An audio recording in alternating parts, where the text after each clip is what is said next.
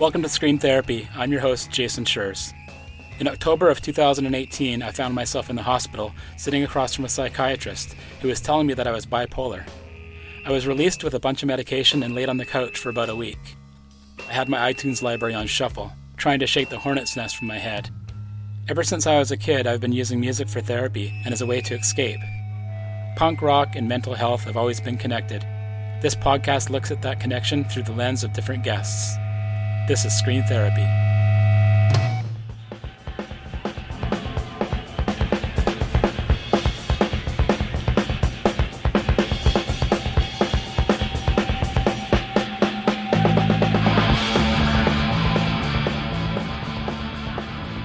We often think of doctors being rigid or cold, or at least not the kind of people that would go to punk rock shows.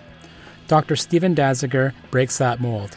He's a clinical psychologist that grew up in Long Island, New York, and was less than 2 hours away from one of the most infamous punk scenes ever, New York City in the late 1970s.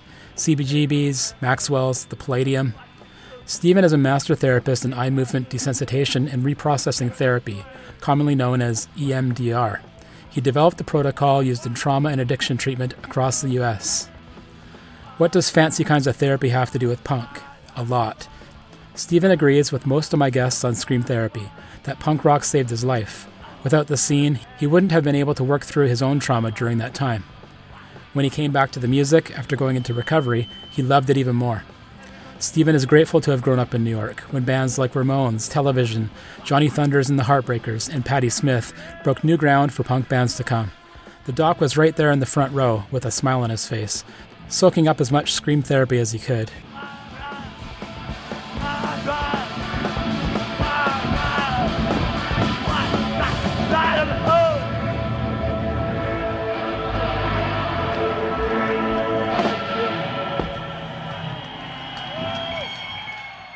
So hi, I'm Steve Danziger. I am a doctorate in clinical psychology and a marriage and family therapist licensed here in California. And I had a music career in the 70s, 80s, and then a bit in the 90s too, where I originally played in bands in the late 70s that played at CB's and Max's in the New York scene. I was in a couple of bands that made records back around that time. I started playing a lot with people in the spoken word scene, like John S. Hall. I was in King Missile for the second and third albums of that band. I was in a band called Pianosaurus. We played rock and roll on toy instruments. As a drummer, everyone needed a drummer back then before they had machines that did that. So I was in a lot of bands with a lot of people. In the 90s, I actually let go of my music in 1989, actually as part of my own going into recovery from addiction. And it's been 31 straight years since then. But I went back into music in the mid-90s. I was in a band with Maggie Estep, who was at the heart of the spoken word scene back then. But really all that stopped for me music-wise in the 90s. The way that the mental health professional career started was essentially through my own therapy, and then early in my recovery, I went to some career counseling for people with addiction and came out a high school English teacher. And the neighborhood I was teaching in had racial incidents in it. It was the Crown Heights riots in the early 90s. And I ended up in the middle of the healing process through a number of different events.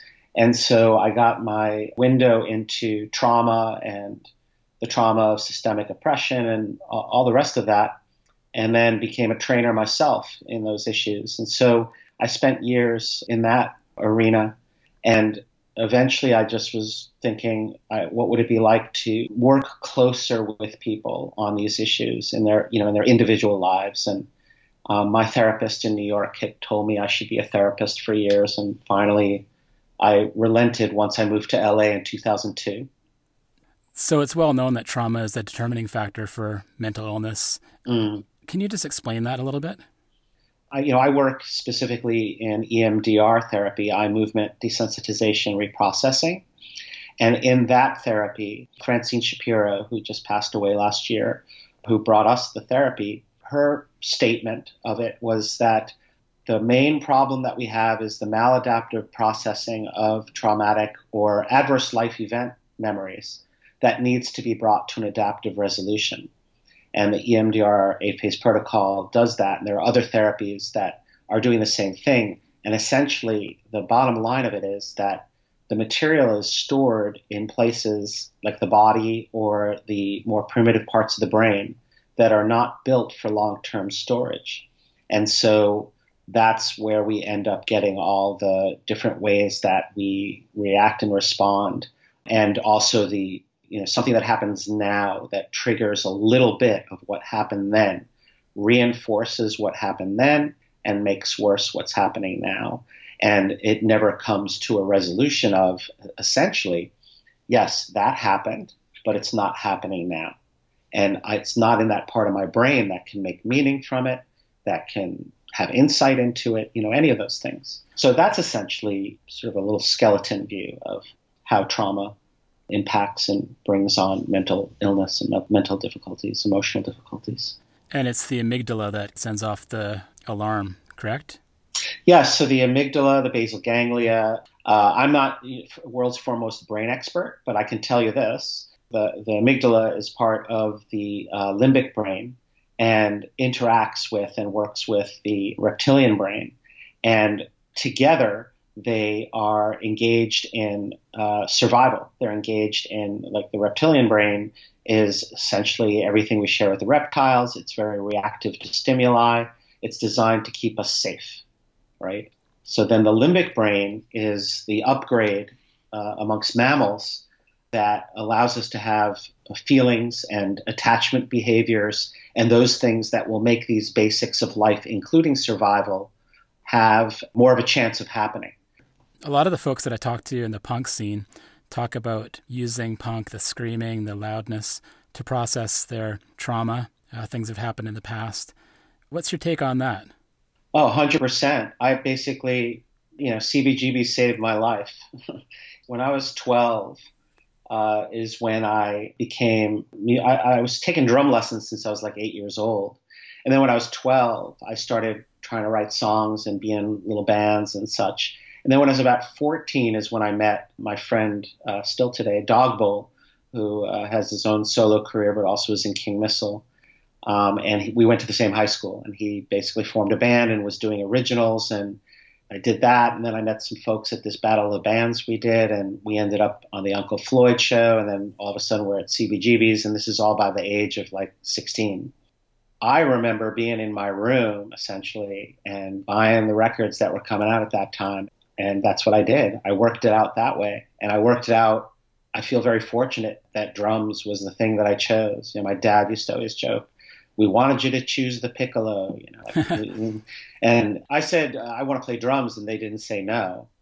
But they got away with it for a while because they sent me to one of those music schools where they only let me hit a drum pad for like 2 years. And I stuck with it.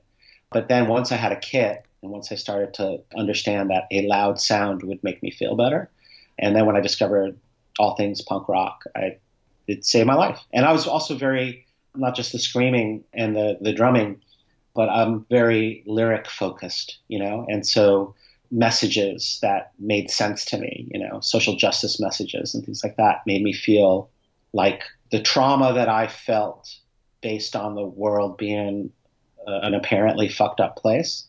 A lot of bands gave me words for that, so. Well, I find it really curious and cool that you would say punk rock saved my life, because I talk to so many folks on the podcast and in my scene that say exactly the same thing. So that's the one common thread that I'm finding in the podcast. It's really encouraging. It's a thing. And I feel there were a lot of different scenes, like local scenes and time periods. And the fact that I basically came of age in 1977 in New York City, I can't say enough about how fortunate I feel that I got to just sort of swim around in that arena in the late 70s and then the early 80s too. When it got to the mid 80s, I was the last band standing in my life really was Pianosaurus, which had a punk rock ethos. The fact that we were playing on toys, sort of like this way quiet, minimalist way of punk. We used to smash the instruments pretty much every night because we could, because they were like $20 for a drum kit. So I was embedded in this community. That's the other thing, is like a huge part of trauma recovery and trauma resilience comes from community. And those were beautiful communities that I ran in. I'm 57 years old. Some of my strongest friendships are from that time, and from that scene. And I remember when I went into addiction recovery at the end of the 80s, where did I end up? I ended up in a bunch of meetings where I was like, 12-step meetings where I would see these folks where, you're like, oh, this is where they were. And then other people would come into the meeting like 2, 3, 4 years later and go, oh, this is where you were, Steve. So there was a sober, then there was the, call it post-using straight edge scene of musicians that I hung out with, because we were all still in the same neighborhood that we were on the Lower East Side of Manhattan. For me, I've been into punk since I was really young, part of the punk scene, doing whether it's show promoting or being in bands. And I just keep coming back to it. I'm almost 50 now. I've been dealing with things my whole life as far as mental health, but undiagnosed and kind of unaware. And think, well, that was the real steady in my life. It was my safe haven. Yes. And I wonder if that's a commonality with a lot of folks with mental health issues that are attracted to the loud music and the culture of punk. Music in general, right? Music being the cliche, it's the universal language, but also just the energy of it, depending on one's taste or what it is that has an effect on them. I still come back to my punk records. I still enjoy getting to a club. I'll put in some pretty serious earplugs at this point because my fellow professional drummer friends who stayed professional much longer than me, they're in their 50s and 60s and full on practically deaf. So I'm trying to take care of that. But yeah, there's something about the overall intensity of what that scene and what that music brings. Going back to the community thing, more than just about any other scene that I can think of musically, it's very communal. People supporting each other. It's almost like a recovery scene, where people with, similar interests or similar problems are supporting each other because they know what other people don't know. You're actually making me think too, I had a period where I was playing in a band called Artless that was pretty much a hardcore band, and we were touring through Europe. And I remember that the European scene, all you had to do was be from the States. You are now going to be treated like punk rock stars. And there was something about just the pure joy that came in my direction, and that then I just sort of put right back to people. And, I always lamented that as a drummer, you're sort of, it's suggested that you don't stage dive because the bottom drops out of the music. But it got to the point where it was just so communal, and the energy and the fact that I felt like these are my people and I'm their people. And I would just jump out from behind the drum kit and it would be on. I remember they didn't catch me in Copenhagen. That was bad. But I do remember there was a show in northern Germany where they literally just started throwing me up in the air and basically took me right out of the concert hall, and they kind of finished the song without me. But anyway, point being that physicality of it, which is an important part of trauma recovery, is that the body heals as well. I just want to dig in a little bit more on punk rock and how folks that feel alienation are drawn to punk rock. Of course, the scene has lots of weirdos and outcasts, and I mean that in a good way, right? Sure. So what do you think it is about the scene other than what you've already explained?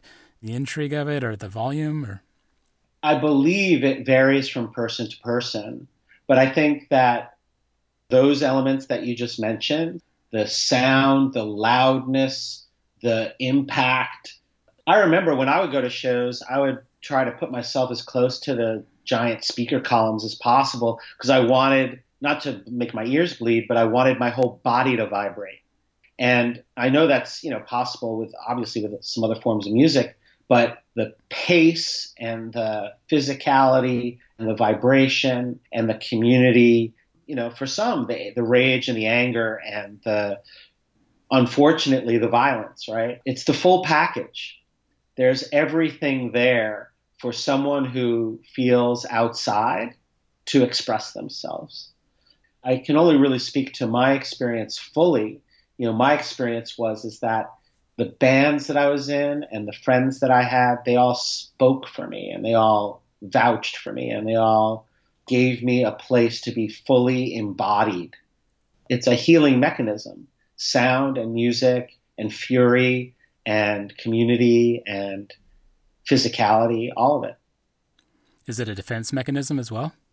Yeah, exactly. That's where it's person to person, right? And it's a defense mechanism, but the verbiage that we tend to use in the trauma community, Gabor Mate and others would call it an adaptive move. We're faced with these traumas, we're faced with being an outcast, or we're faced with whatever dilemmas or traumas have brought us to maladaptive processing.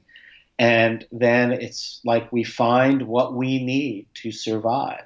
And for some, it's punk rock. For some, it's alcohol and drugs. For some, it's dissociation. For some, it could be reading. It can go any direction. A lot of the punks that I talk to, especially the ones that are up on stage, usually the singers, describe this switching off and going to another place while they're performing. What's your take on that? I was telling you, I'm in a band with my wife, and she's the singer. And literally, as soon as the music starts, her eyes kind of roll back in her head. I'm like, bye, see ya. And again, so bringing up this word dissociation, which, some people, they hear that and they're thinking, multiple personality, these things. But really, it's on a continuum, and all of us have different parts to us and different ways of dissociating. Like even, let's say, doing a guided visualization is like a positive way of dissociating. It's just really just means not being in the moment in a certain way. When I hear people talk about that effect, it can be one of two things. One is that the music and or the performing helps them to get out of themselves, like really out of themselves, to the point where they're like another part of themselves, or you might call it another person or whatever, or persona. And for some, it's more like they're just in a really, really cool flow state. They're in mindfulness. There's nothing else going on. The same way that people through meditation practices get to a place of single pointed concentration and they're able to, like notice, oh, my thoughts are taking me away. I'm now going to come back to my object of meditation. That's how a lot of musicians and artists and, just people who create, and then people who listen to music or dance to music or, are not performers necessarily. That is their object of meditation. That is the way that they get into a state of flow. That is their, whatever you want to call it, their best self, higher self, creative self, their resilient self. The music makes them feel grounded, resilient, and able to live in this world. I totally look at punk rock as the first therapy I was in, because I didn't get into therapy until I was 18 or 19. So my first therapy was going to see The Clash at the Palladium. I was actually at the show where that picture of Paul Simonon smashing his bass was taken.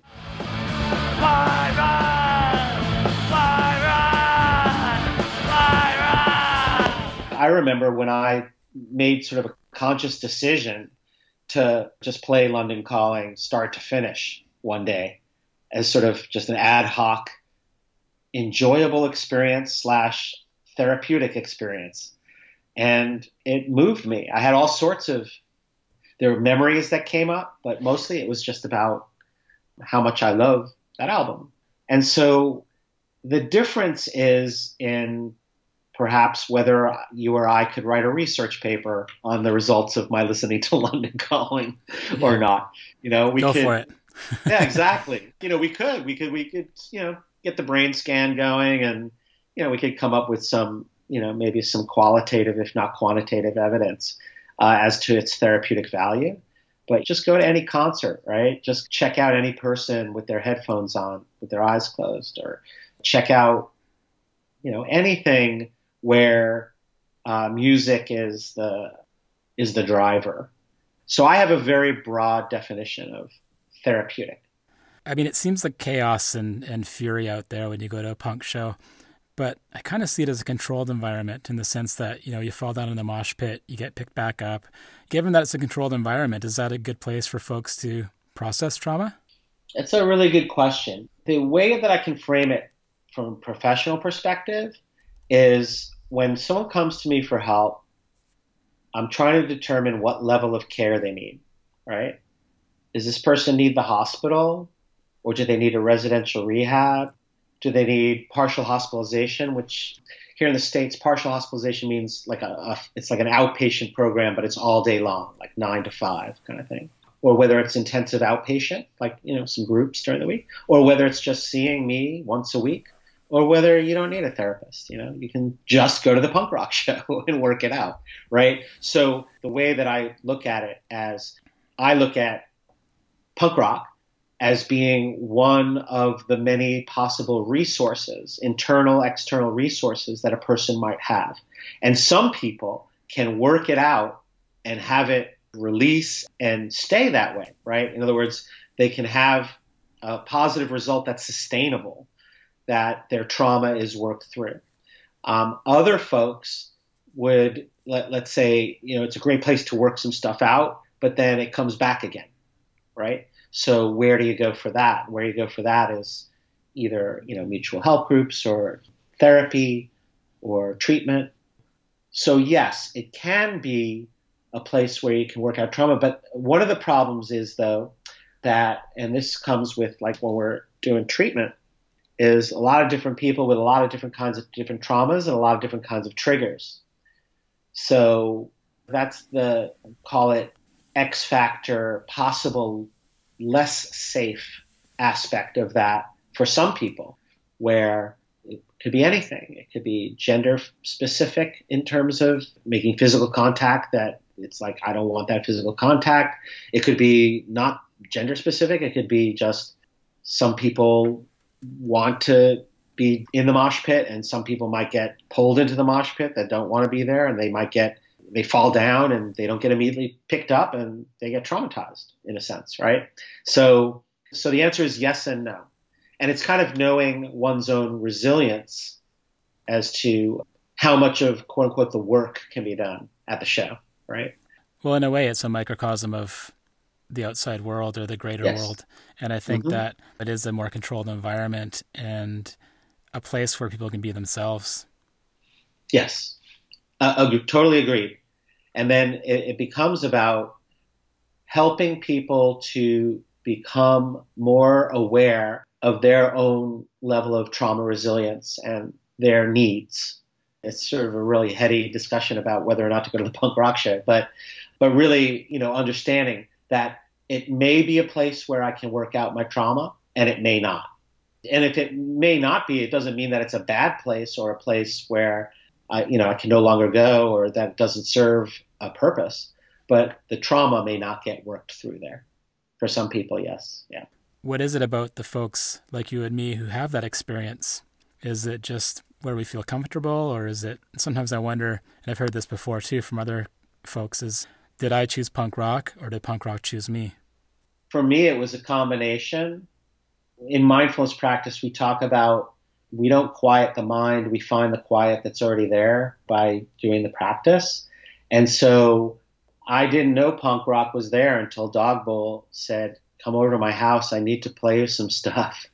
And played it for me and then said almost immediately, like, let's form a band. You play drums, I've got the guitar, let's do it. And you could have easily have just said, forget it, it's not my thing. Oh, yeah. Probably would have kept asking people until you found that person that was the right fit. Oh, exactly. There's so many stories like that. It's totally a situation where it could have been anybody and it had to be that right person. Oh, yeah. I'm so grateful to him all these years later, because we were it. This was 1977, 78 in Long Island, the suburbs of New York. It had not hit there yet. Like when we did this Battle of the Bands, We were the only band that played original material. We were certainly the only punk band. Two of the bands played Freebird, and the place went nuts the same amount each time. And we were last, and it was in a cafeteria, and so we surrounded ourselves. We made like a little moat out of some garbage cans that had some garbage in them and put up some posters for the band on them. And so people were like, what is this? We don't know what it is, but we think we're going to like it for some reason.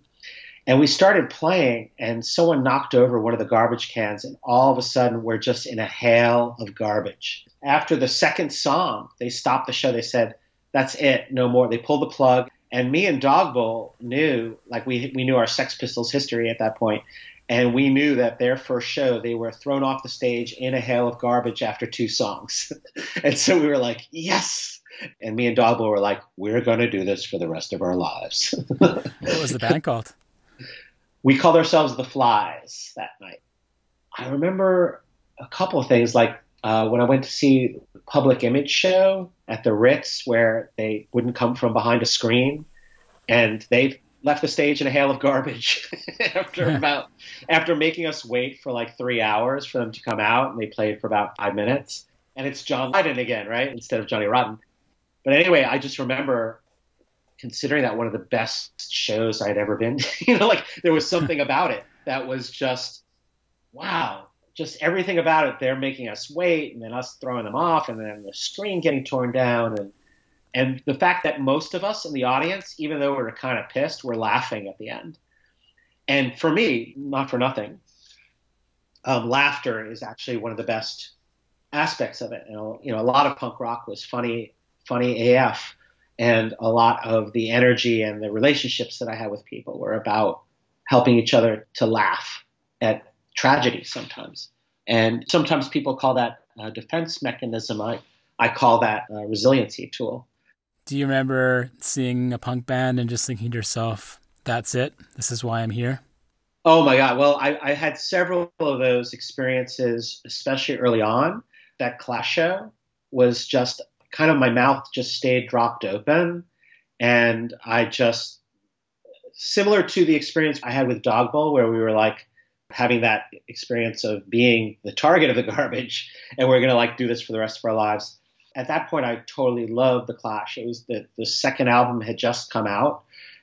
And so I'd been listening to the first record just over and over and over and over and over again. And so to hear them live, and Joe Strummer was just so off the hook, I was like, oh my gosh. And then pretty much, since the Ramones were the same every single time, that had a huge effect on me. This strange and beautiful wall of sound that would come at me. Johnny Thunders and the Heartbreakers, I saw them a whole bunch of times. And that was like addiction and mental illness on display.